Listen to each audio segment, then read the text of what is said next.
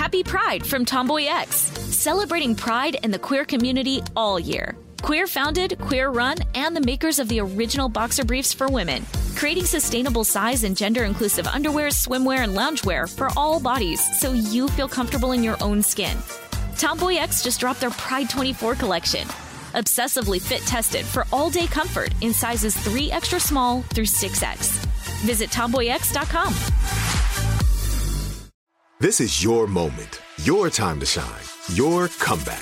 You're ready for the next step in your career, and you want an education employers respect. So you're not just going back to school, you're coming back with Purdue Global.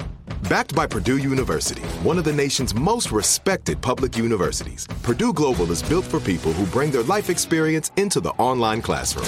Purdue Global, Purdue's online university for working adults. Start your comeback today at purdueglobal.edu. Homes.com knows having the right agent can make or break your home search. That's why they provide home shoppers with an agent directory that gives you a detailed look at each agent's experience, like the number of closed sales in a specific neighborhood, average price range, and more. It lets you easily connect with all the agents in the area you're searching, so you can find the right agent with the right experience and ultimately the right home for you. Homes.com. We've done your homework. On the Bechdel cast, the questions asked if movies have women in them. Are all their discussions just boyfriends and husbands, or do they have individualism? The patriarchy's effing vast. Start changing it with the Bechdel cast. A word of advice, Jamie? Yeah? If a movie makes sweeping and reductive generalizations about gender and relationships, it's just not that good of a movie. The end. Okay. Anyways, sorry, I can't hear you. I've been locked in a closet by Bradley Cooper. Could you speak up? I'm trapped in Bradley Cooper's office closet. Here we go. Welcome to the Bechdel cast. My name's Jamie Loftus. My name's Caitlin Durante. And today we're broadcasting live from Bradley Cooper's office closet. With a guest. It's getting crowded. Impossible to socially distance in here. Yes. This is our episode about He's Just Not That Into You. This is our podcast about looking at movies through an intersectional feminist lens, using the Bechdel test simply as a jumping off point. And Jamie, I forgot. What is the Bechdel test? Allow me. Let me ask Allison Bechdel. She's actually in here too. Hi, Allison. I'm sorry. Before I say what the Bechdel test is, I think I just ended up my soul was flying out of my body when I was watching this movie, and it was I was watching myself watch the movie from above. And it would have made me laugh so hard if Scarlett Johansson, when she was being pushed into a closet by Bradley Cooper, if there was just a skeleton in there from another woman who had been through the same thing, and then maybe he forgot, and then she, and this happened in 2002, and then he's like, oh my God, I forgot. I pushed Jodie Foster into that closet 7 years ago, and she never got out. The Bechdel test is a media metric. As you said, it for our purposes, it requires that two characters of a marginalized gender with names speak to each other about something other than a man for 2 lines of dialogue. We'll see about this one. We'll see how it goes. And I guess going into this, it's not a perfect metric. It's not a feminist text just because it passes the Bechdel test, as we know. Not saying that for any particular reason. Anyways, that is the Bechdel test. This is the Bechdel cast, and we have an amazing guest with us today. We certainly do. Yes. Welcome to the closet. She's an actor. You've seen her on Vita, Love Victor, Call Your Mother. And she is the founder of Put Me on Self-Tape, which is a self-tape and audition coaching studio in LA. It's Anna LaMadrid. Hello. Hi, I'm excited to be in the closet. It's getting hot, but I'm here for it. Bradley's coming back any second now, not to worry. Anytime. And I'm going to walk out with my red negligee and not put my dress on while they're having sex. 2 seconds after Jennifer Connelly left. Like, she not realize that someone is coming? I was also like, they're going to run each other in the elevator. Right. Yeah. Jennifer Connelly's gonna be like, is that my husband? Is that my husband's seed? But I'm also like, girl, put on your dress. Yeah. Everybody in the office is going to know. We need to. I just want to have a talk with every character in this movie about learning to Boundaries? love themselves. Yeah. Good. So Lord. much thing. I have to say, like, as awful as all of these like ensemble movies of this era are, because it's also like whatever, I would include this in the expanded universe of Valentine's Day and New Year's Eve, and they're all so bad. But it is kind of like Ben Affleck isn't in this movie for a full hour. He just disappears. He goes away. Yeah. He's on a boat. He gets lost at sea. Maybe, we don't know. I mean, one would hope. It's just like a nightmare. It's a nightmare. But I was very fully engaged, triggered, activated, fight or flight response. My fight or flight response was fully activated by this movie.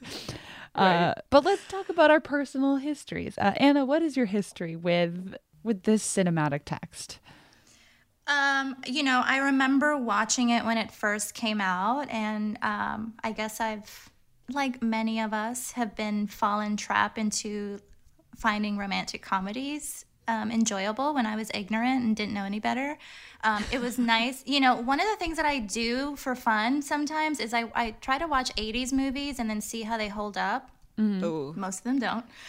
No. I haven't done this for like early aughts movies. So this was kind of like a revelation to me, because I'm like, holy shit, there's so much toxic like masculinity, toxic positivity. Like, are these girls actually really your friends? Like, yeah. So, that's my relationship to it. I can't believe that I enjoyed it and kind of normalized these narratives in my head.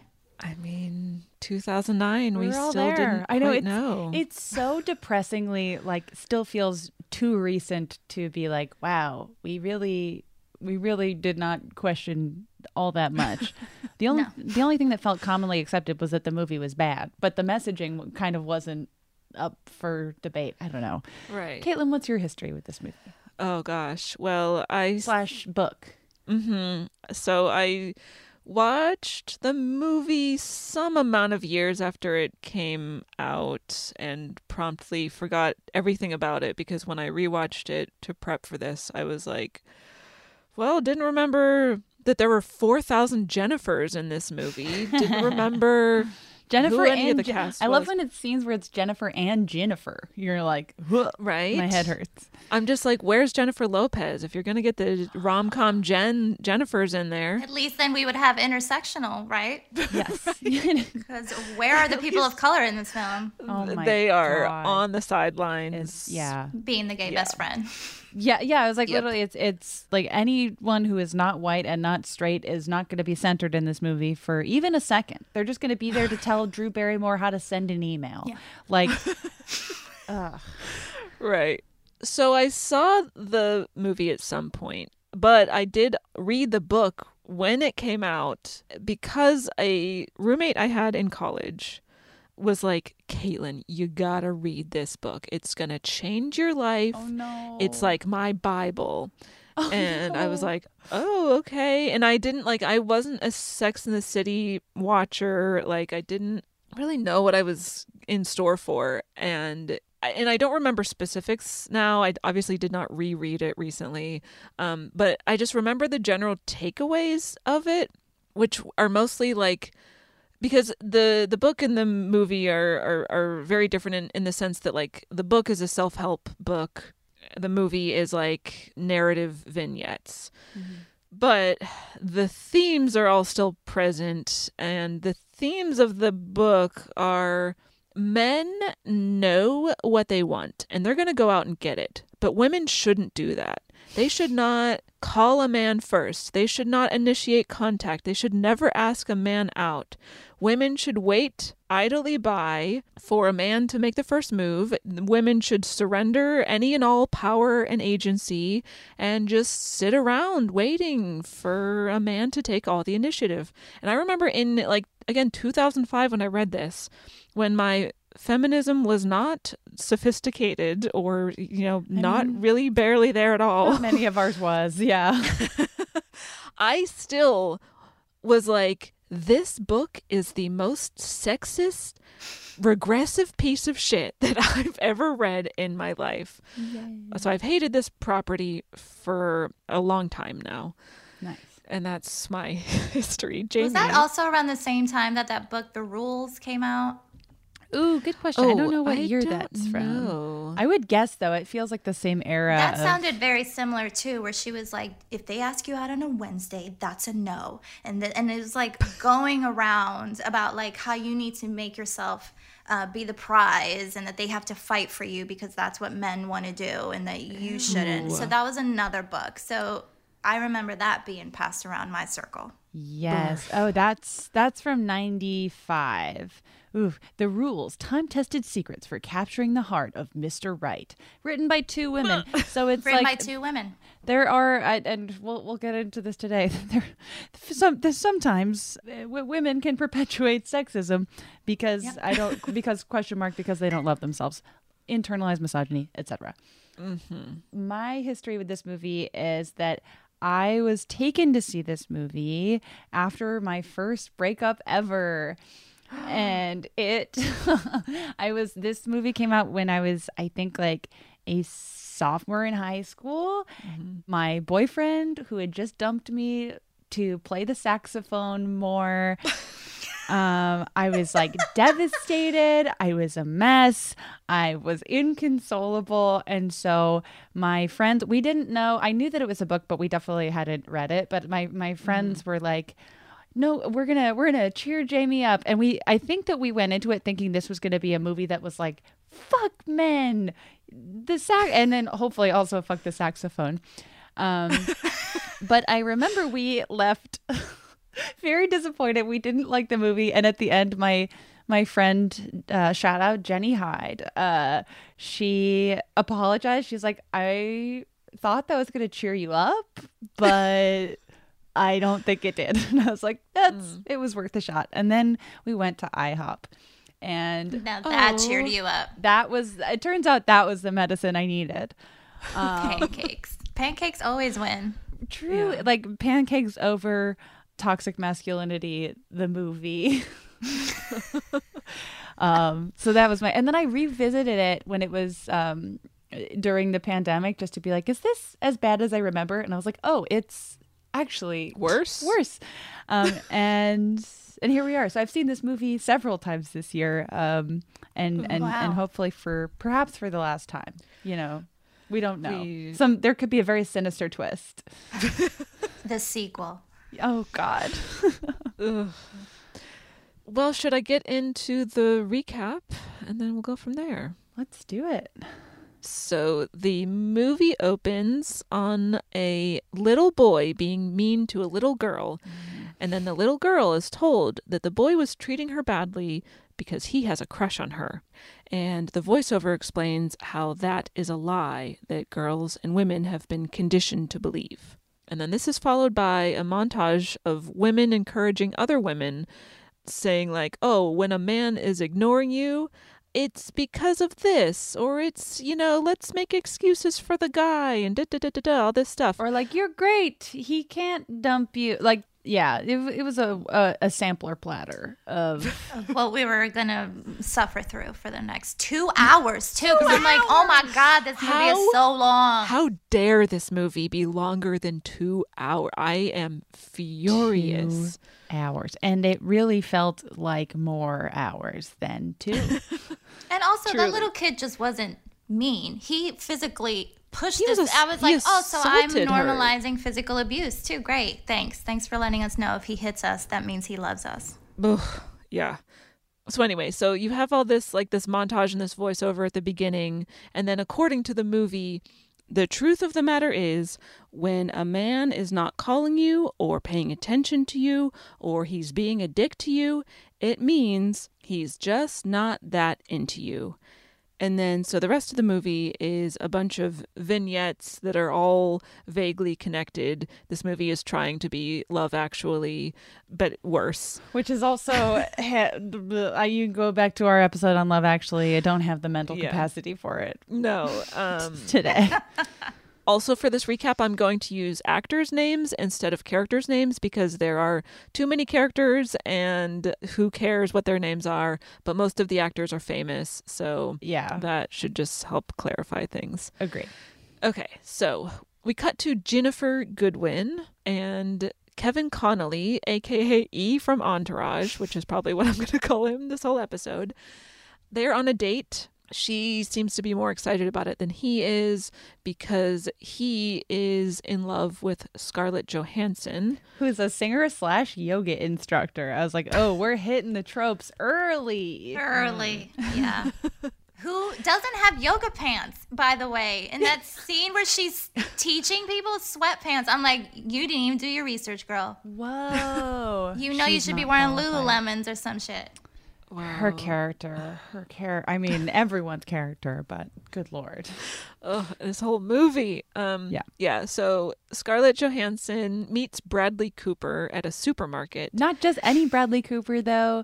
Frosty Tips Bradley Frosty Cooper. Tips. super fame Frosty Tips Cooper. This was his breakout role, guys. Let's just be honest. I mean, who could forget him leering at someone in the grocery line? Iconic. And it would be several years later when he would become, hey, I just wanted to get another look at you. Another problematic character. I have a lot of feelings on Bradley Cooper. Most of them are not very good. But again, another day when my spirit can handle it. Right. Bradley and Scarlett hit it off, but he's married. But they exchange numbers anyway. He is also friends with Ben Affleck, who is in a long-term relationship with Jennifer Aniston. And she wants to get married, but he doesn't. And it's a point of contention in their relationship.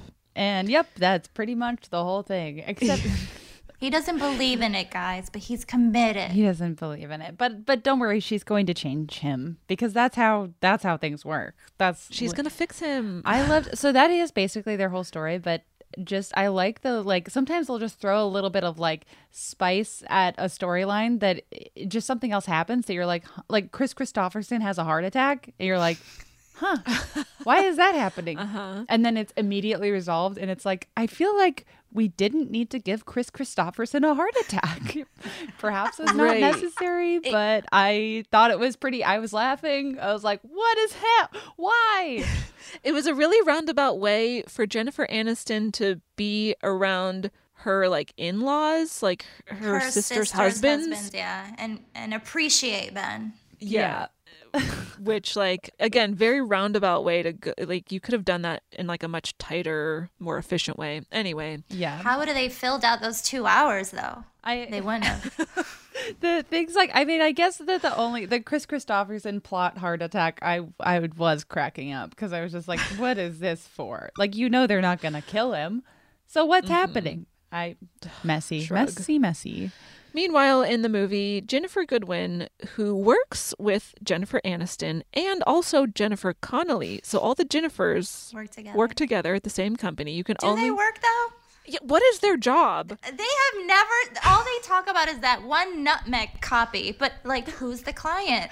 All they do is sit around and get paid to talk about guys the entire day. I'm like, wow, I want to work at that office. Which is also wild because I'm like, ladies, this is a recession. I feel like there would have been some positions cut if the three of you are all trying to write one paragraph about nutmeg for several months. Just seems like, in the middle of talk of a pitch meeting, no anything. Stakes. Where they're like, we just need to get them in the same room. And women do be having jobs these days. So Nutmeg. Yeah, and it's advertising. That's cool, right? That's something women can do.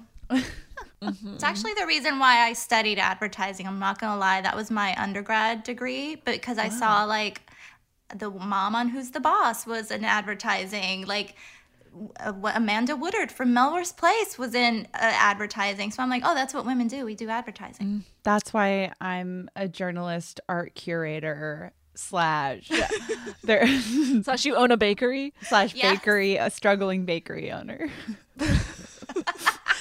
Oh, gosh. Okay, so Jennifer Goodwin is waiting to hear from E from Entourage. And when she doesn't, she decides to go to a bar where she knows he hangs out, aka stalk him. And there she meets a bartender, Justin Long, Oy. who is E from Entourage's friend, roommate, I don't know. Friend who like just walks into his house unannounced. I'm like, Yeah. I'm also I was like, are they roommates? because I'm like, oh, you got keys? Or does E just leave his door open? I was really confused about Unclear. Justin Long's character. I mean, first of all, we've done the definitive Justin rankings before, and we as a podcast take the stance that Justin Bartha is better than Justin Long. So whenever I see Justin Long, I think should have been Justin Bartha. Martha. That alone was distracting. But on top of that, his life was confusing because it was like he's a bartender, but then he was also seen in a large office at one point. That was his house. What? Everybody's house has like huge lofts. I'm like, where are you living? And what is the rent? Yeah, everyone is very wealthy They're in this very movie. wealthy. Like his parents pay for that house. For sure. I mean, and it's also like they have to keep reminding you you're in Baltimore because there's no visual indication that you're in Baltimore. And also it's like, oh, it's Baltimore. That's like, but like it's all rich white people in Baltimore with gigantic homes. And it's like, Yeah. how? Why? Stop. Confusing. Yeah. So Justin Long is telling Jennifer Goodwin, ugh, my roommate slash friend or some guy who sometimes comes over, E from Entourage, isn't gonna call you because he's just not that into you. Meanwhile, Scarlett Johansson, who is friends with Drew Barrymore, by the way, calls Bradley Cooper, who is married to Jennifer Connelly. So you see how all the threads are connecting? It's brilliant. The payoff is so like every time I was like, oh, like it was just I guess. no joy. No joy. Does not spark joy for me. So Bradley Cooper decides it will be okay and perfectly harmless to help Scarlett with her music career. Is he a manager or a lawyer? Right? We don't know. But somebody in his office is going to help her. Yeah, but we don't know any more than that. Drew Barrymore can't figure out how to send an email for the whole movie. Like it's like just like her coworkers being like, Drew Barrymore, use MySpace. And she's like, it's so confusing. Like she's trying to send a message to someone. That's her whole, like, what's going on with her character besides nothing, besides going to MySpace.com? She's selling ads to E. To E from Entourage, yes. That at least she does one thing that's work related. What if she is selling nutmeg and it's all connected? What? Now that's it. We just cracked it. Let's call them up right now and let them know that we need the sequel. Yeah. All about nutmeg. He is just that into you. That's my pitch for the title. Also, this movie was clearly written in 2004 or not 2009, and the screenplay was never updated to reflect 2009 technology because it acts like everyone still has landlines, everyone still like leaves messages on answering machines, nobody text messages each other, like People knew how to MySpace. MySpace is dated. People knew how to send an email by 2009. Like there's just all this. Yeah, it's almost like 1995. Yeah, it's so. I mean, the book was published in 2004 or 2005, I think. And then the movie comes out in 2009. But whoever was writing these things were using technology from like 2001. Yeah. And I'm just like, this, I was so frustrated. Anyway.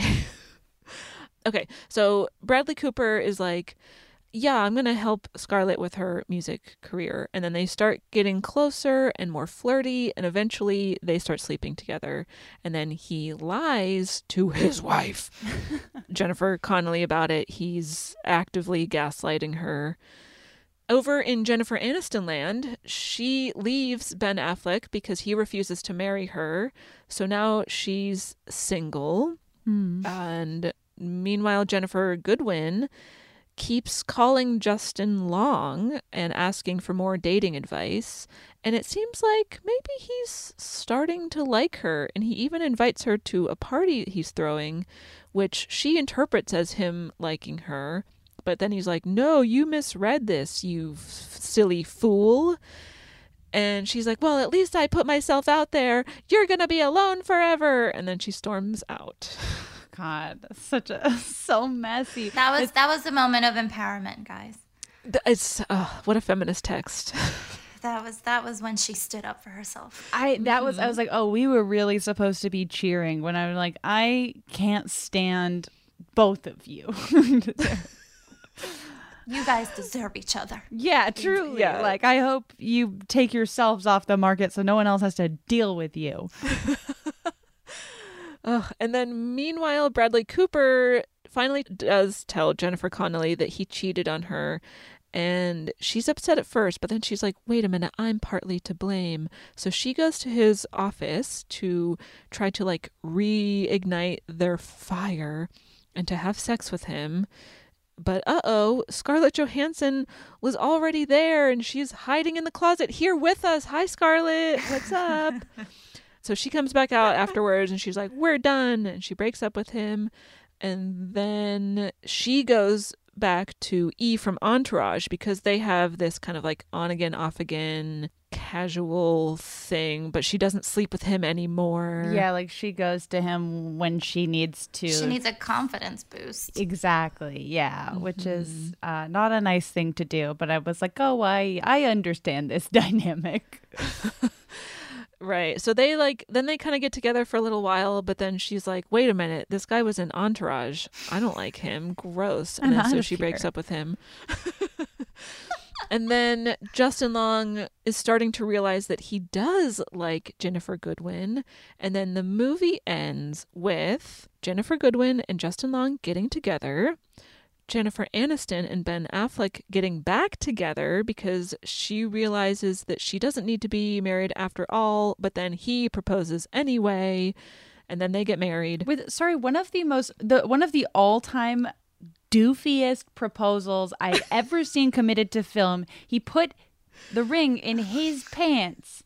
Cargo pants. His disgusting cargo pants. And then I was like, I was really hoping that would happen. And then Jennifer Aniston would be like, wait a second. I'm leaving. Like, this is, just the laziest, so gross. It was horrifying. And then Jennifer Connelly and Bradley Cooper split up.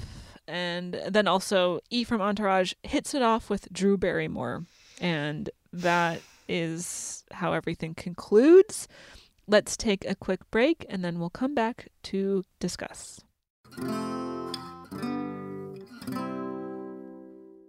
Happy Pride from Tomboy X. We just dropped our Pride 24 collection. Queer founded, queer run, and creating size and gender inclusive underwear, swimwear, and loungewear for all bodies so you feel comfortable in your own skin. Visit tomboyx.com to shop. This is it. Your moment. This is your time to make your comeback with Purdue Global. When you come back with a Purdue Global degree, you create opportunity for yourself, your family, and your future. It's a degree you can be proud of, a degree that employers will trust and respect. Purdue Global offers working adults like you over 175 flexible degree programs to meet your specific career goals. These include associate, bachelor's, master's, and doctoral degrees and certificates. Purdue Global degree programs range from nursing to business to communication and more. Whatever your interest, we have the degree that will move you forward. You have the knowledge, you have the experience. Now it's time to get credit for the work you've done and earn the recognition you deserve with Purdue Global, Purdue's online university for working adults. You know you're worth it. We do too. So don't wait another second to get the degree that will take your career to the next level. Start your comeback today at purdueglobal.edu. Focus Features presents Back to Black. I want people to hear my voice and just forget their troubles. Experience the music and her story. Know this, I ain't no Spice Girl. Like never before. That's my daughter. That's my Amy. On the big screen. I want to be remembered for just being me. Amy Winehouse, Back to Black, directed by Sam Taylor Johnson. Rated R, under 17, not a minute without parent. Only in theaters May 17th. And we're back. Well, where should we start? Okay, I can see how I can kind of okay. I'm gonna try to phrase this carefully, but I can see how some of the things that get examined in this movie or start to be examined could be empowering for some people, because we see examples of like women, making their needs known, their needs and wants known in a relationship. You see challenging of men's behavior, especially when they're being dismissive of women's feelings. There's some voiceover at the end where Ginnifer Goodwin's like, maybe a happy ending doesn't have to include a guy. Maybe it's just, you on your own picking up the pieces and freeing yourself up for something better in the future. But the movie only very barely scratches the surface of any of these things and is terrible the rest of the time. Because like there are opportunities in this movie to explore like why men mistreat or are disinterested in women, but they really don't even touch on that. It's just like, well, men are just I don't know, men are boys be boys. I mean, there was an article that I read, God, probably around 2010, that was around the time this movie came out, that was titled like, if it's not a hell yes, it's a no. And it was all, and it kind of mirrors what Justin Long is saying, right? Like, when men are actually interested, they will show up in the ways. Like, you don't have to hound them to call you. They just naturally will. And I remember reading that article and being like, that's a good compass for me. Because I think we do hear a lot of narrative of like, let's excuse behavior and make it about...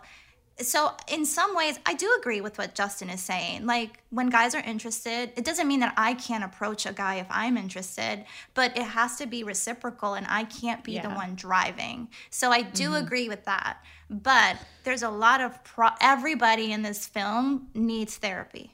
Yes. Yeah. Desperately. Like, y'all, everybody needs therapy. There's a lot of anxious avoidant type attachment style. There's a lot of codependency. There's a lot of lack of boundaries. and none of that is addressed. No. Yeah. And I do agree. It feels like a half step towards something that I would agree with, where it's like, I'm very pro, people not playing games with each other and being direct about how they feel. And I do think that there is kind of this tendency of like, I mean, it's introduced and like lightly criticized, then immediately walked back in the opening scene of the movie, where it's like, if a boy is mean to you, that means he likes you, which is one of the largest fallacies that is spread to usually young girls. And I think that it is like encouraging people of all genders from a young age to be direct, and encouraging, when you are on the receiving end of that, to take people at their word. And like, if someone's being cruel to me, there is no world in which you should, view that as they like me and I should want to engage with them further. Like, that is such a toxic idea. And so it's like, yeah, like you're saying, Anna, like I do agree with Justin Long. Oh God, that sentence. To the extent that it's like, yeah, like if someone is interested in you, they will make it known. And, this isn't like a mind game thing, but it just has to go, on both ends of a relationship. Because I feel like where this movie lands is like, And it sounds like, Caitlin, based on what you're describing about the book, that like men should be empowered to be direct, whereas women need to be doing like this calculus problem to figure it out. Yeah. And they're not afforded the same amount of like emotional freedom and directness that men are. Or agency. Yeah, absolutely. For sure. Yeah, the movie opening with this commentary about like how women are not only programmed but like encouraged to think that if a man is a jerk to you, it means he likes you. And then so like challenging that notion is like totally legitimate, but then the movie doesn't everything else the movie does is just trash.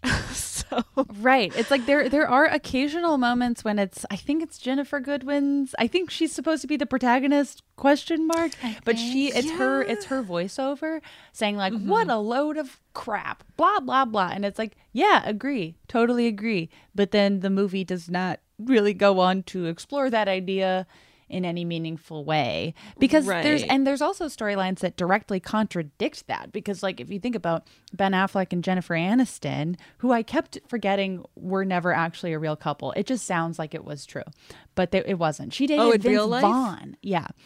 She did date Vince Vaughn. Were we ever so young? But right, and then Bennifer was him and J-Lo. They're both single now. What else? What? No. They're both. It's true. Like right now? Yeah, because J-Lo and A-Rod broke up. And see, you telling me about my own people? Like what? I'm not on an up and up on this drama. She just like showed her wedding ring like a few months ago. Yeah, A-Rod was cheating on her over Zoom because pandemic. Get the fuck out of here! I'm dead. How do you cheat on that woman? How do you cheat on that woman? This goes to show and how do you cheat that on her people over just Zoom? get bored. And on Zoom, trifling. All right, well, I learned something new. So you know, Bennifer. Maybe it's not too late. Maybe it's not too late. Come back, Bennifer Part 2, the sequel. All that to say, you know, the Jen Aniston Ben Affleck storyline is all about him saying and being direct, saying, I do not want to get married, which is like, you know, even if Jennifer Aniston disagrees with it, like she should take him at face value there. He doesn't seem like he wants to get married, but the movie doesn't reinforce that. He changes his mind and he throws a dirty old ring into his dirty old pants. And so that like directly contradicts what you're told in the first scene, that like, oh, you know, when someone's being direct with you, take them at their word, which is not a bad message, but then it's not always true in the movie. It's just, Because the way women are written in this movie is that they are generally just irrational or reactionary or clueless or any other number of like stereotypical negative traits associated with women. The women are all written in these very broad stereotypes. So even if Ben Affleck, who I can't believe I'm about to say this, but like as someone who, like, for me personally, marriage is not something that I care about doing. I don't really believe in it as an institution for me personally. Mm-hmm. So the things that he's saying about marriage, I was like, yeah, I agree with you, Ben Affleck. Yikes. But I was like, yeah, I see where he's coming from. It's a valid viewpoint. And it's like, if your partner feels that way, you know, it's like, it's okay to feel either way, but it's like, don't be like, you're going to come around. I can feel it. Like, that's so unhealthy. Yeah. And it's like, it's worth at least listening to and hearing him out. But rather than Jennifer Aniston doing that, she's just like, well, that obviously means that you don't even love me, so we have to break up. And it's like, that's not what he's saying. Like, what? It's the concept of compromise in a relationship is completely absent from this movie, which is bizarre, because that is a big part of being in a long-term relationship, is talking with each other and sometimes finding compromises and establishing boundaries. But that is just not where they're at. But I think, again, therapy, because Jennifer Aniston is being triggered by her sister's wedding, which now has become a problem because everyone's perpetually like, her family is pressuring her to be like, what are you doing? It's 7 years. Like, I'm sure if this wouldn't have happened, I don't think Jennifer would have been like upset about it. They live together. They're sharing a home. He's putting up a painting. Like, do you know what I mean? Like, he's doing housework. Yeah. But so So it's like, it's not a problem until she let outside forces kind of like dictate what her life should be, and then listen to those things. But then she also is like, I've been harboring these feelings for 5 years. And it's like, do you think that that's maybe on her? Like, again, therapy, girl. Learn how to express yourself early on and set boundaries. Exactly. Do you think that Jennifer Aniston not being married to Ben Affleck gave Chris Christopherson a heart attack? Is that what set it off? Is it? He's like, oh my God, 7 years, and then he keels over. He keels over. No, I feel like they were probably like doing the conga line or something. Like they were gonna dance, and it was just too much. That was so I didn't even rewind the scene. I'm like, because I looked down to take a note for a second, and I looked back up, and Chris Christopherson was in cardiac arrest. I'm like, I don't. The acting took me out. It was so dramatic. He was like, and then everybody rushed, and I'm like, somebody call the fucking like ambulance. They're all just like talking over each other, and no one's calling an ambulance. Oh, it was, yeah. And the music shift. Oh my God, there are so many, this is not related, but some of the music choices. So the most 2009 soundtrack I've ever heard, Somewhere Only We Know playing. I was like, ooh, that was a moment. My Morning Jacket, Corinne Bailey Rae. I was like, wow, sophomore year what a time. Lit. Wilco, like, just so much. Really takes you back to a terrible time. Yeah, it really takes me back to being broken up with by a saxophone player. Thanks for nothing. I want to talk about the toxic female relationships in this movie as well, because it's not just men on men, but I'm like, Jennifer Connelly's toxic positivity with Jennifer Goodwin. Like at some point, stop telling her he's going to call. Mm-hmm. She's like, don't worry, he's going to call. And Drew Barrymore, girl, you sitting there telling this woman to go for it for a married man. Yeah, and then you end up hooking up with E, who you know slept with Scarlett. So I'm like, are y'all friends or acquaintances? Why are you getting your nails done together? Yeah. I would never even like have dinner with somebody who my friend had a relationship with. I didn't even connect that. Yeah, where is the loyalty? They're not friends. I don't know what that is, but they're not friends. Yeah. Whoa. I also did not catch that because I simply could not keep track of like who knew who in which storylines. Yeah.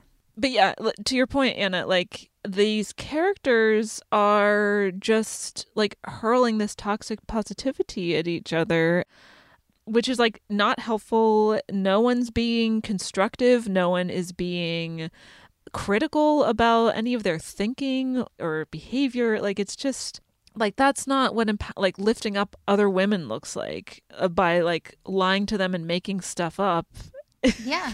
That's not how you do that. And also like hold space for Jennifer Goodwin to like spin out and then be like, hey, let's talk about how we can make you feel better outside of this, you know? Mm-hmm. Yeah, it's the way that this movie is written, it just has such aggressively rigid views of what a man's behavior is versus what a woman's behavior is, that sometimes it's like, it just like there's so much cognitive dissonance in the way characters act. It feels like sometimes, you know, the writer was like, well, women be like this. So even if it doesn't like make logical sense in the plot, even though it doesn't make sense given this relationship, women be like this. So she would probably do that. Like it's just so binary driven to the point where it's just, I was like, what? Huh? Like what? Well, there's like a female writer and a male writer, right?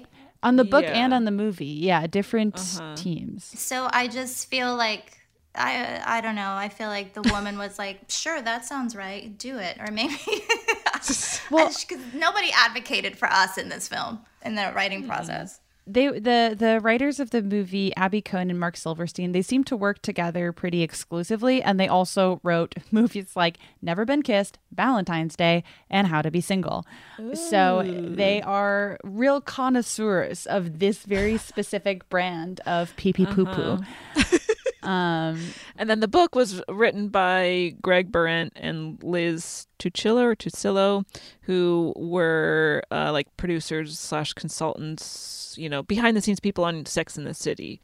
So, and Anna, you were mentioning this off mic right before we started recording, but there is like, it's always like a little. It's frustrating to see this kind of writing with a female co-writer, but I think it is like a pretty clear example that, like representation is important, but it's not the end game because there's a lot of internalized misogyny. Yeah. Yeah, especially for writers who have been in the business for a really long time. And, if you start out in the 80s, that kind of mentality just stays with you. And unless you really challenge yourself to start seeing storytelling from a different vantage point versus like what you're used to working, it's really hard to move forward. So I think the right representation matters. Yeah. And, it's interesting because the solo show that I wrote, the Oxy Complex, kind of mirrors a lot of the anxiety that comes with dating, but I bring in the scientific facts behind it, and I feel like that's completely missed in this thing. Like when oxytocin gets released, when we start forming attachments, it does feel like a high. So I was like, yeah, Jennifer Goodwin is behaving in a way of somebody having a flood of hormones that's just kind of taken over, and it does make you a little crazy, right? But how do you mitigate that without any awareness? Or like the paradox of choice, that is also a scientific fact with online dating and having so many more options for people to date, that it makes it either A, impossible to make a choice, or B, it makes you less satisfied when you do make a choice. So like in so many ways right now, we're kind of being set up not to thrive in relationships. Yeah. Yeah, check out the show. I mean, I would love to send you guys the link just so that you can watch it. Are you both single? I am always single. # forever single. As Z-Way says, famously single. I'm bravely not single. That's great. Very brave of you. Thank you. I am trying to get Ben Affleck to marry me. It's been 7 years. Obviously. And, we're just going to see what happens. I think I'm going to change him. Be on the lookout for those cargo pants that are going to come in the mail. Oh, yeah. I can't get over it. It was like, it's so not even close to the worst thing that happens in the movie, but I was like, ugh. So the disrespect. She did not change him. If that is the proposal, she did not change him. Yeah, Yucky. I feel like we should get into He's probably like, girl, I don't want to move my shit out again. So here's the ring. It's fun. Yeah, he's like, I'm tired of fighting because, my girlfriend always be fighting me. Yeah.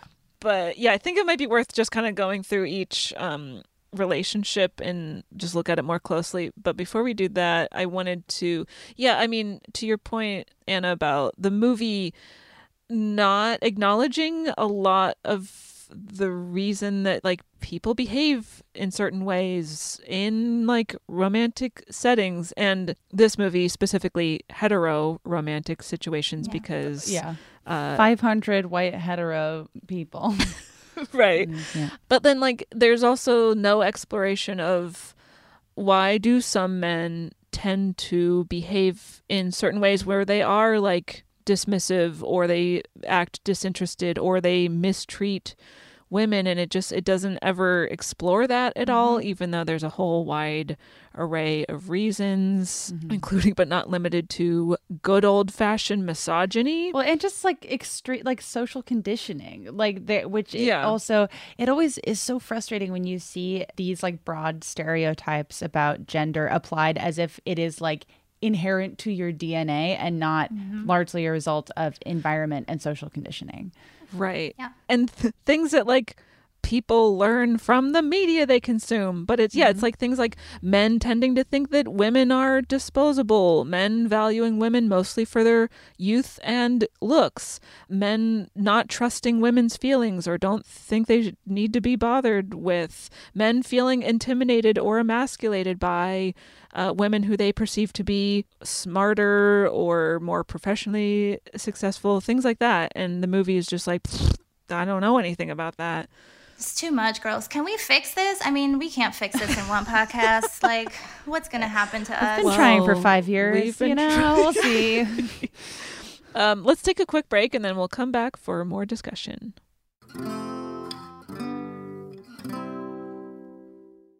Happy Pride from Tomboy X. We just dropped our Pride 24 collection. Queer founded, queer run, and creating size and gender inclusive underwear, swimwear, and loungewear for all bodies, so you feel comfortable in your own skin. Visit tomboyx.com to shop. This is it. Your moment. This is your time to make your comeback with Purdue Global. When you come back with a Purdue Global degree, you create opportunity for yourself, your family, and your future. It's a degree you can be proud of. A degree that employers will trust and respect. Purdue Global offers working adults like you over 175 flexible degree programs to meet your specific career goals. These include associate, bachelor's, master's, and doctoral degrees and certificates. Purdue Global degree programs range from nursing to business to communication and more. Whatever your interest, we have the degree that will move you forward. You have the knowledge, you have the experience. Now it's time to get credit for the work you've done and earn the recognition you deserve with Purdue Global, Purdue's online university for working adults. You know you're worth it. We do too. So don't wait another second to get the degree that will take your career to the next level. Start your comeback today at purdueglobal.edu. Focus Features presents Back to Black. I want people to hear my voice and just forget their troubles. Experience the music and her story Know this. I ain't no Spice Girl. like never before. That's my daughter. That's my Amy. On the big screen. I want to be remembered for just being me. Amy Winehouse, Back to Black, directed by Sam Taylor Johnson. Rated R, under 17, not a minute without parent. Only in theaters May 17th. And we're back. So I feel, did anyone else have anything else to add about the Jen and Ben relationship? That was, I feel like we've been... Wait, which Jen? Jennifer Aniston? Oh, sorry, Jennifer Aniston, Ben Affleck. Yeah. There's Jennifer, and also don't forget Jennifer. Right. Yeah, I mean, there's a part where Jennifer Aniston even acknowledges, like, well, I've been kind of like withholding these feelings because I didn't want to seem clingy or demanding, which, like, fair. Again, oftentimes in hetero relationships, if a woman, like, does, like, make her needs and wants known, she is met with resistance and, you know, accused of being needy and being quote unquote hysterical. But so, like, the acknowledgement of that, I was like, okay, maybe this is going somewhere. But then again, the way she's written is just to, like, not listen to reason, just, like, not be willing at all to compromise, jump to really irrational conclusions. Another thing I wanted to mention was Jennifer Aniston's character being single in the movie, like the part where she is single after she has left Ben Affleck, is treated by the people around her as, like, being a fate worse than death. Which is something that happens to Jennifer Aniston characters all the time in this era of her movies. It seems like they're like, 30, what? And then they, like, turn to dust. It's ridiculous. Yeah. To the point where in this movie, not one, but two different cousins of hers aggressively hit on her. Yeah. Which is disgusting. And, like, why would that be in the movie? And, like, to be clear, being pressured from friends and family members to find a romantic partner and to be in a relationship, like, that pressure is a very real thing for a lot of people. What struck me, though, about this movie is, like, she doesn't really do anything to challenge that. It's not presented critically at all. Yeah, the movie, it seems like the movie kind of agrees, like, well, this is what you get when you leave Ben Affleck and you just, like, make that choice. Like, yeah, everyone's going to think you're a loser and your cousins are going to hit on you, so you better change your ways and get back together with Ben Affleck. Yeah, the movie is so focused on the end game of, like, the whole audience being like, oh, well, clearly Jennifer Aniston and Ben Affleck have to get back together, that if I feel like they take every lazy writing trope along the way to, like, reinforce that, like, foregone conclusion. And then that means like the takeaway for so many of these storylines is just like this bizarro, like really old fashioned, like for this one, for example, is, well, being single is the worst possible thing that could happen to you. So you better get back together with the guy. Let's settle, baby. Let's do it. And then like on the flip side of that, for if you're like looking at it from Ben Affleck's point of view, which like just never like ideal, but you know. But like at the end, she comes back to him. She was willing to compromise and say like, yes, we don't need this formal legal commitment of marriage as long as we agree to be committed to each other in this relationship. Like that is fine for me. And he's like, cool, great, awesome. But then he also folds and he's like, no, actually, we should get married. And I feel like this would have been a good opportunity to show on screen like a, you know, not quite as traditional of a relationship on screen where like people do agree to be committed to each other without the like bonds of a legal marriage. But instead this movie was like, no, hetero marriage that is legally binding is the end game and should be for everybody. So that's what's going to be like the conclusion. Yeah, they're almost like dodoy, like obviously. Yeah. So I thought like, again, I don't know why I had any expectations about anything, but I was like, oh, that could have gone somewhere interesting. We could have seen something nuanced here. Yeah. But then the movie just makes like the most basic, uninteresting, boring choice every time. And here's the thing, like, why I find an issue with these stories. I mean, it was 2 hours long, but I still feel like when you try to take on so many narratives, like I have no understanding what that relationship is even about. Totally. Like we don't know the history, and maybe that's inherent in like the structure of romantic comedies. Like, can they ever pass the Bechdel test? Or like, you know, because they're just not structured that way. Like that's not what this is about in terms of genre. But I just feel like I don't know how they got together, why, you know what I mean? Totally, I need more information, but I guess that doesn't make it dramatic. I don't know. Or maybe they just like, they're like, we have Ben Affleck for 45 minutes total. Like, well, what are we going to do? We need to shoot this in 3 days so that he can go shoot the other film. They're like, let's put him on a boat. They're like, wait a second, what's Chris Christopherson supposed to do? I don't know, have a heart attack. Do it. Yeah, I totally agree. It's like there is like if they really want you to take something away from this movie that's like applicable, you need to have context for what this relationship is, and you really don't get it. I mean, I kind of felt with the same Bradley way. You do, because he says, hey, I kind of was talked into this marriage. I didn't feel like I was ready. So at least we hear from his point of view, even though it's fucked up. Like, perhaps stand up for what you want and be like, no, I'm not going to do this. Right, because he says no guy actually wants to get married, and when he does get married, he's just thinking about all the women he's gonna miss out on. And I'm like, paradox of choice. I know, and I'm like, Bradley, was it your idea or Jennifer Connelly's idea in regards to the frosted tips? Whose idea was that? And his publicist. How can we? Yeah, it's like I guess you do get like stray lines like that, but a character that I really could have used that background for was Jennifer Goodwin, because she has all of these, you know, very kind of clingy behaviors. I think she's my feeling of how she was written was kind of this very broad stereotype of like desperate. Yeah, and there's no context for like, why might she be this way? What is her history? Like it's stuff that you really could use, but it just seems like the way it's written and the way it plays out, it just plays out like a very broadly written character of like a single woman. Yeah, because when she comes in with the diary stuff, like she's cracked out and she's like, I've gone through all of my stuff and I'm the exception. I'm the rule. I'm not the exception. You know what I mean? And she's like gone through like this type of behavior she's been accepting for a long time. Right. That doesn't happen in a void. But again, I don't know that these movies are set up to explore those issues. It's just like, here's the problem. Let's fix it with love.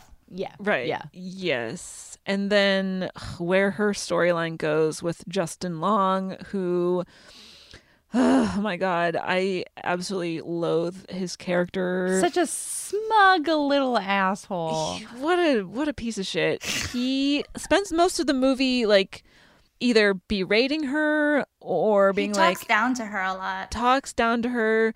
He tells her that, oh, women love drama. They feed off it, which is another, again, just like large Broad generalization of like, this is how women be. And he's like, just like treating her badly, not able to realize that he likes her until it's like almost too late. And he's like, wait a minute. I have been dismissive of women, and so much so that I didn't even know what it feels like to like one of them. And then she's like, well, that's okay. Let's kiss and be together. And I'm like, he doesn't even ask consent. He just goes for it. Well, but she also, I mean, it's like that goes both ways. That other thing, she like jumped on him. We've got 2 surprise kisses. Yeah. You're like, wow, you guys really are the worst. But they belong together. And when you put it that way, Caitlin, that's sort of another storyline that contradicts the opening scene of the movie, because he's being really mean to her, and then it turns out he likes her. He did like her the whole time. Yeah, that didn't even ping for me of like yet another central relationship in this movie that contradicts what the opening of the movie says. Oy. Yeah, was it that line when they were at the bar where he's like, don't get excited, I mean like you like a puppy. Oh, yeah, God, and he's like, I pity you, I feel bad for you. And then she comes to the conclusion after that conversation that he's into her. I was like, girl. Because she was watching a movie, I forget what the movie is now. Mary Stuart Masterson's in it. Yeah. Some Eric kind of Stoltz. Wonderful. Yeah. And she's like influenced by the media that she's consuming, by Yeah. a rom-com. And she's like, oh my God, I had it all wrong. He does like me. And it's like, You're like, this is not a good yardstick to use. And then goes full throttle. It's like, what do you know about him? Like, you guys haven't had any conversation except him telling you about guys that you should leave alone. Do you know how many siblings he has? Like nothing. She's just like, he's it for me. Yeah, he just talks at her for weeks, and then she's like, I think I'm in love. Also, that her behavior, her behavior was so confusing to me at different points, where it's like, maybe if we had some context, this could exist in at least there's some justification. But when she goes to his party and she's, become convinced that he likes her, she immediately defaults to like cleaning up and like being the mom at a middle school party for some reason. Like, just all these, like, you're like, huh? What? I didn't understand. Because she's like, oh, he wants me to co-host it with him because we're about to be a couple. And like, that's her logic. But like the jumping to conclusions, her mind map of how she got there, I cannot really follow her logic. And girl, like, read the room at the end of the party. She's sitting here with garbage bags and he's playing video games with some hot chick. Like, I would have left 2 hours ago. Yeah, save yourself the aggravation. And then, Annie, you mentioned this earlier, but like that speech that she gives after she does a surprise kiss, lunges at him. Then she does this thing that I think that we were supposed to be like standing at the AMC cheering. She says, I may dissect each little thing and put myself out there too much, but at least that means I still care. And you think you won because women are expendable to you. And you may not get hurt or make an ass of yourself that way, but you don't fall in love that way either. You have not won. And it's like, I see where they're going with that, but it's still such a like binary thing of like, there's only one right way to be. And like it didn't hit for me. It was a no from me on the lesson. Right. But I also feel like, as much as the women are victims in this, the men don't get complexity either. Do you know what I mean? Like, True. I don't know Yes. anything about Justin Long's character's issues and why he decided to build a wall around his life. E has a completely he's Jennifer Goodwin's mirror in the way that he's like lusting over somebody who clearly doesn't want to be in a relationship with him. And, like he pretty much tries to bait her with a house. Yeah. You know, so he's like, weird. I'm only gonna talk about an ultimatum. I'm only gonna buy this if you are gonna Move in with me soon. think about moving in with me. Not right now, but like I would. And it's like, what, dude? So manipulative. Yeah, I'm at least glad that she wasn't like, if she were to be like, oh wow, what a nice gesture. Okay, let's be together forever. And instead she's just like, no, I'm good. I don't want any of this. Goodbye forever. I was like, I did appreciate that, yeah, because I would have had a panic attack of someone. I was like, you want me to what? No. But But let's talk about the ironing board. oh my gosh. Just what? He's like, that's why I want this house, because it reminds you of your childhood home. What? Get out of here. You're a stalker. Barf. Yeah. So gross. Yeah. But very gross. Yeah, I mean, we focus on, or we tend to focus on the podcast about like how women are represented in movies, but like men also being written in these very broad, binary, stereotypical ways is obviously also very harmful and not doing anyone any favors. And it's just like another element of the patriarchy is the way that men are. Yeah, because they're modeling behavior as well. Totally. And women are consuming this media. Yes. So men in this movie are like, oh, I hate commitment, and I hate my wife, and blah, blah, blah. And then women are like, Except for E. Except for E. Who he just hates Jennifer Goodwin. He doesn't think she's hot enough. Right. I hate him too. Like, yeah, he's the worst. They're all the worst. They're such trash. And can we talk about him trying to dress gay? Okay, so yes, that he yes, can get yes. the gay let's, market? yeah, let's talk about how housing? this is treated. He's doing weird, gross stuff. So yeah, like we already mentioned earlier, the heteronormativity that is running rampant in this movie is just gross. The whole concept of the movie, it's implying like, well, the only relationships worth exploring are hetero, one man, one woman kind of thing. Mm-hmm. The movie does acknowledge that queer people exist, but only in supporting roles in very broadly written stereotyped ways. Yes, very much so. And then so this subplot we're talking about is with E from Entourage. Drew Barrymore places, because she's like works in ad sales or something like that for a magazine. Yeah, she places an ad for his real estate business in like a part of the newspaper that gets a lot of like traction from gay men specifically, because I don't even remember what the ads are. Like sex ads. Yeah, right. And he's like kind of weirded out by it at first, and she's like, no, you can tap into this new clientele. So then they will come gentrify the neighborhood and make it livable. They even say that. He's like, this is a neighborhood in transition. It's like, you mean white people are coming in and gentrifying it. Cool. Yes, yeah. So to appeal to his gay clientele, he starts dressing differently. And of course, Justin Long makes a bunch of homophobic jokes at his expense. Him just like altering his appearance is just a very it's supposed to be a joke choice. Like it's just supposed to be a hilarious homophobic gentrification joke. Like you're just like, right, what the fuck, 2009. Look how far we've come.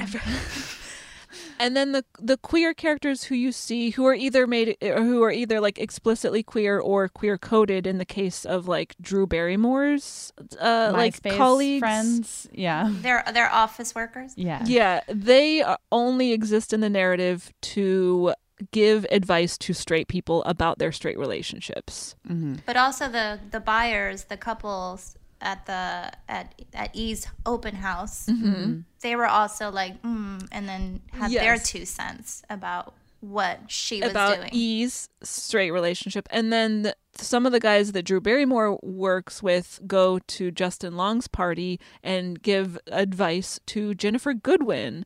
So it's like 3 different occasions at least of queer characters only existing in the narrative to give straight people straight advice. It makes sense. Adds up. I mean, in terms of representation, this movie, it would be hard to do worse than this movie does. Everyone, I mean, you can, if you have been blessed by not having seen this movie, take a look at the poster. It's 500 cis white people. Yeah. And then the few people of color we see in the movie, first of all, there's nothing going on there. Or, I mean, you have one scene with, what is the relationship there? Is it Jennifer Connelly? So Jennifer Connelly is like, they're remodeling their house because their gentrifier house. Oh yeah, that was problematic for me. Yeah. Yes. Where she was like, we have so many undocumented. Why you got to call them undocumented? Yeah. It has nothing to do with the story, and you're accusing them of smoking in your house. I mean, talk about that was cringy.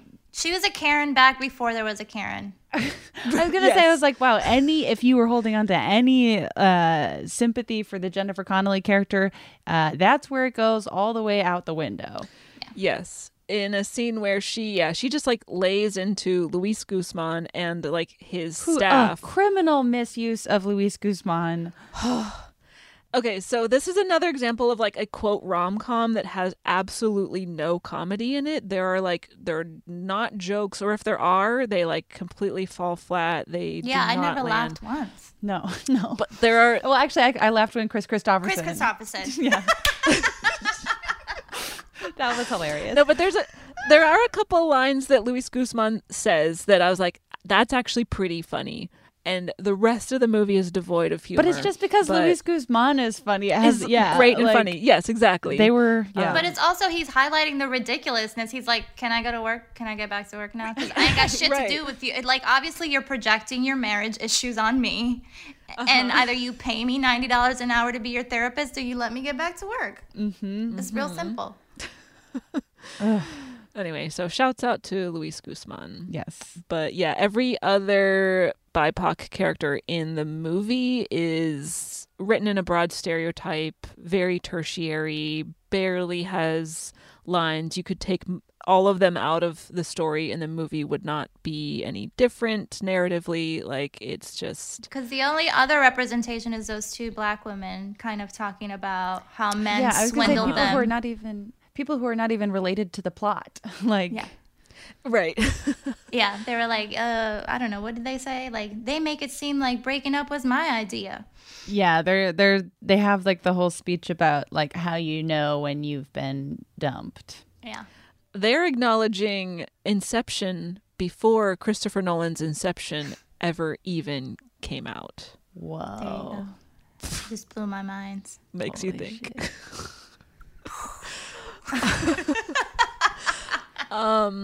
Who else do we need to talk about? Is there any... Can we talk about the fact that at the end it's so Eat, Pray, Love, but like those confessionals at the end, and Scarlett's like, I'm going on a trip to India with my... I'm like, get out of here, girl. God. You're supposed to be a struggling singer. How you can afford a trip to India? How long are you going for? Like, what? Yoga teachers don't make that much. I know. It's like, what are you making she doesn't have yoga pants, and yet she has a ton of disposable income. Yeah. What? And you're teaching at a Y, P.S. Yeah. So I know you're not making that much money to afford a whole, sabbatical. We haven't really talked too much about Scarlett's character because it's just, again, a confounding character. A lot of the choices, I was like, I don't know. Like, she is, it seems like she's falling for Bradley Cooper, who is cheating on his wife, who is Jennifer Connelly, who is projecting her issues onto Luis Guzman. It's all connected. It's all connected, like Babel, but a bad version. Which is like, that's a storyline, sure. But it's just, I feel like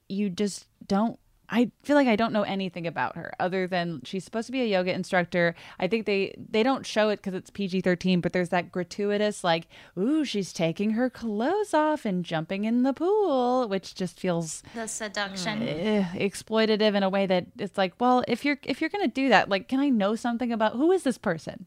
What? She says, you have an ass so tight or whatever that it makes me want to dry hump, and I'm like, I'm sorry, what? And then he's like, I just fell in love. Honestly, as seeing this movie as a sophomore in high school, I was like, I can relate with that. But I'm just like, what you want? Like, what part of him do you want to? Do you want to dry hump his ass? Like, what are you talking about? She wants to dry hump his ass. I think it's pretty clear. I'm trying to picture that. What I would love to do is like sit down with Scarlett and talk to her about her process. Like, how did you make sense of these lines? How did you commit to these lines? Like, I would love to have that conversation because, listen, this was a job for her. Bless her. She had to do it. But damn, that's a hard script to like stand behind. She's just ping-ponging between, and it's like there's the like seeds of potentially an interesting story if you know anything about the character. Because if you had context for Scarlett, you would be like, oh, she seems to be in this pattern of, like pursuing men who are unavailable and then going back to men she doesn't really care about but wants positive validation from. That is like reflective of a real life dynamic that exists, but without context, it just becomes too broad. She could have had her own film. Everybody here could have had their own film and not be 2 hours, and we could have gotten into some deep, like, healing romantic comedy stuff. But the genre just wasn't there back then, Yeah, I guess. Anything else? Oh, I guess we were referencing this at the top of the movie, but Bradley Cooper does shove Scarlett Johansson in a closet, and that is feminism. The most disrespectful thing ever. It was, brutal. I will say that back in my early 20s, I was spending the night at somebody's house, and a girl that he was seeing showed up at 3 a.m. and I heard them arguing outside the front door while I quietly stayed in the bedroom. So I guess I have been Scarlett Johansson at some point, but at least I wasn't at his job in the middle of the day. Do you know what I mean? Yeah. Yeah, like Silver Linings Playbook, another Bradley Cooper's. Like, at least I didn't go that low. Yeah, so many people do so many inappropriate things at their jobs in this movie. Yeah. And also, he can't find a piece of paper? He's like, it's in here somewhere. What are you doing? Like, go to the office next door and ask him again for the piece of paper and be done with it. He's gross. He sucks. One last thing I wanted to say was, it felt to me like the Drew Barrymore subplot, because she definitely gets less screen time than most of the other women. And she had 1 day of availability. Right. Her through line, I got the sense that it was there mostly to shame people who use online dating. And the whole thing was like, oh, that gross. Anyone who does online dating, you're just setting yourself up for failure. What you need to do is go back to the good old fashioned meeting people IRL. Well, I think that's like a very of the time attitude too. Yeah. But again, like I think by 2009 was a little outdated as well. Yeah. Because that seems like a Sex in the City thing. Like when online dating was new, it was like perceived as unsafe and desperate behavior, when now it's like the norm. Right. Yeah. I took it as like tech overwhelm in a way, which it can be a little bit. And I don't know, ladies, but maybe call me old fashioned, but I'm like, I want to get off these apps. Like I'm to the point right now where I'm like, if I don't meet somebody, that's okay. And I'd rather it just happen in person at some point. Sure. Because they are exhausting. As someone who is also on the apps, I'd rather not be. No, but... like just have someone just meet. Like a lot. But I don't feel any like shame associated. No. with There shouldn't be any shame. Absolutely no shame. But for my show, I took a lot of real profiles, but had my friends who are actors give me an image so that I didn't out anybody. Sure.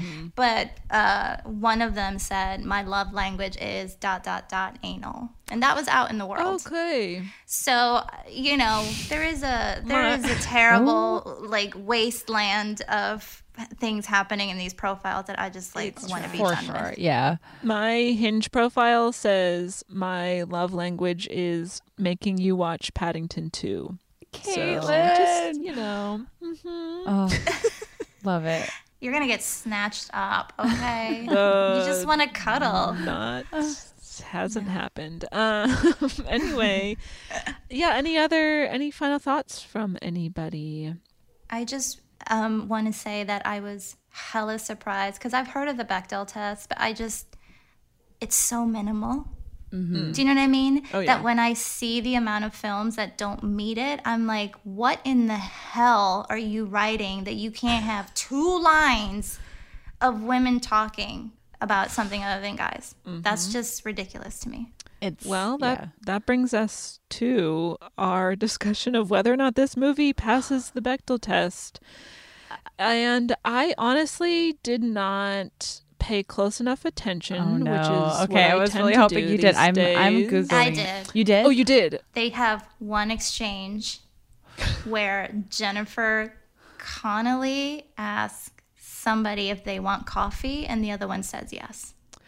Wow. Oh, and then maybe the whole like, I can't write this copy about nutmeg, and then one of them's like, dope. Oh, maybe that passes. But there's that one coffee, and I'm like, why is coffee important right now? But I wonder if the writers were like, we got to pass the Bechdel test. Throw in the coffee sequence. I'm also seeing that someone arguing on famous website Bechdeltest.com. Someone says that the scene where Jennifer Aniston and her sister, who is named, talk about a bridesmaid dress. That's still pseudo-related to marriage. Yeah. I agree. Yeah. I agree. No. Yeah, every single conversation between women in this movie is either explicitly or implicitly about men or relationships with men. Yeah. In the entire movie. So even the montage where they're showing all the women, I was like, oh, yeah. 2 Asian women talking about dudes. So oh my gosh, that montage. I'm gonna say at the it doesn't beginning. pass. Coffee we can say it doesn't, but like the coffee thing was trash. Yeah, we've also been having discussions on the show recently about sort of upgrade because there's so many different versions of the Bechdel test, and we've kind of been thinking about upgrading ours to having it be like a meaningful exchange, which would exclude, just like, hey, here's this, thanks, or like exchanges like that, because sometimes I feel like little things like that let really shitty movies get off the hook. Right, exactly. Absolutely. Yeah, so I'm going to go ahead and say that this movie does not pass the Bechdel test. I'm on board with co-sign on that. Thank you so much. Let's put it to our test, our nipple scale, a scale of 0 to 5 nipples based on an examination of intersectional feminism as it applies to the movie He's Just Not That Into You. Guess what? I'm just not that into this movie, and I give it I'll give it a half nipple, because I think that it very, very minimally begins to think about starting some conversations that could be interesting about relationships, but because of just how little follow through there is, how there's only space provided to hetero romantic relationships. They are all rich white people who are given any significant storylines or screen time. We're actively gentrifying the entire Baltimore. movie. Yes. And just the very broad, sweeping, reductive stereotypes about men and women that the characters are written within. It's just so broad and binary and regressive, and I hate all of it. And now I'm talking myself out of this even half nipple. I think I'm going to give it 0 nipples. Yeah, I would feel, I don't know, because the only thing that I liked about the movie besides Chris Christopherson, I need to give it a half nipple because I need to give that to Chris Christopherson's part in the movie. His arc. So I'll give it, I'll give it a half. No nipples. 1/2 of Chris Christopherson's fictional heart in the movie. But it's bizarre. Like we've been discussing, there are these few. Like I liked the beginning idea of the movie of like, here's a lie we've been told our whole lives. It's bullshit. But then the rest of the movie is not about that and contradicts that. And there's so much. It's just, I don't know. Like this movie was not made to, you know. I hope. I mean, but that's maybe not true. That like this movie wasn't supposed to change anyone's mind about anything or really challenge anything in a meaningful way. And I don't know. It was very successful. It was extreme. It made very so successful. much money. Yeah, $178 million at the box office, which is quite a lot for a rom-com, especially. That was all Bradley Cooper, though. Let's be honest. That was all the Frosty Tips, baby. So I'll give it no nipples and then 1/2 of Chris Christopherson's heart. Aw. Anna, what about you? I'm gonna give it a nipple ring. A nipple ring. Because a ring. Because it's shiny, it's nice to look at, but it's completely unnecessary. Just like the movie, although the movie is not Just nice like the to look movie. at. So, I mean, you know, it was shot nicely. You know, people put effort into it. but then I just have to get into Jennifer Connelly comes in, tries to seduce her husband. He could not be less interested in it, but he's like, I guess.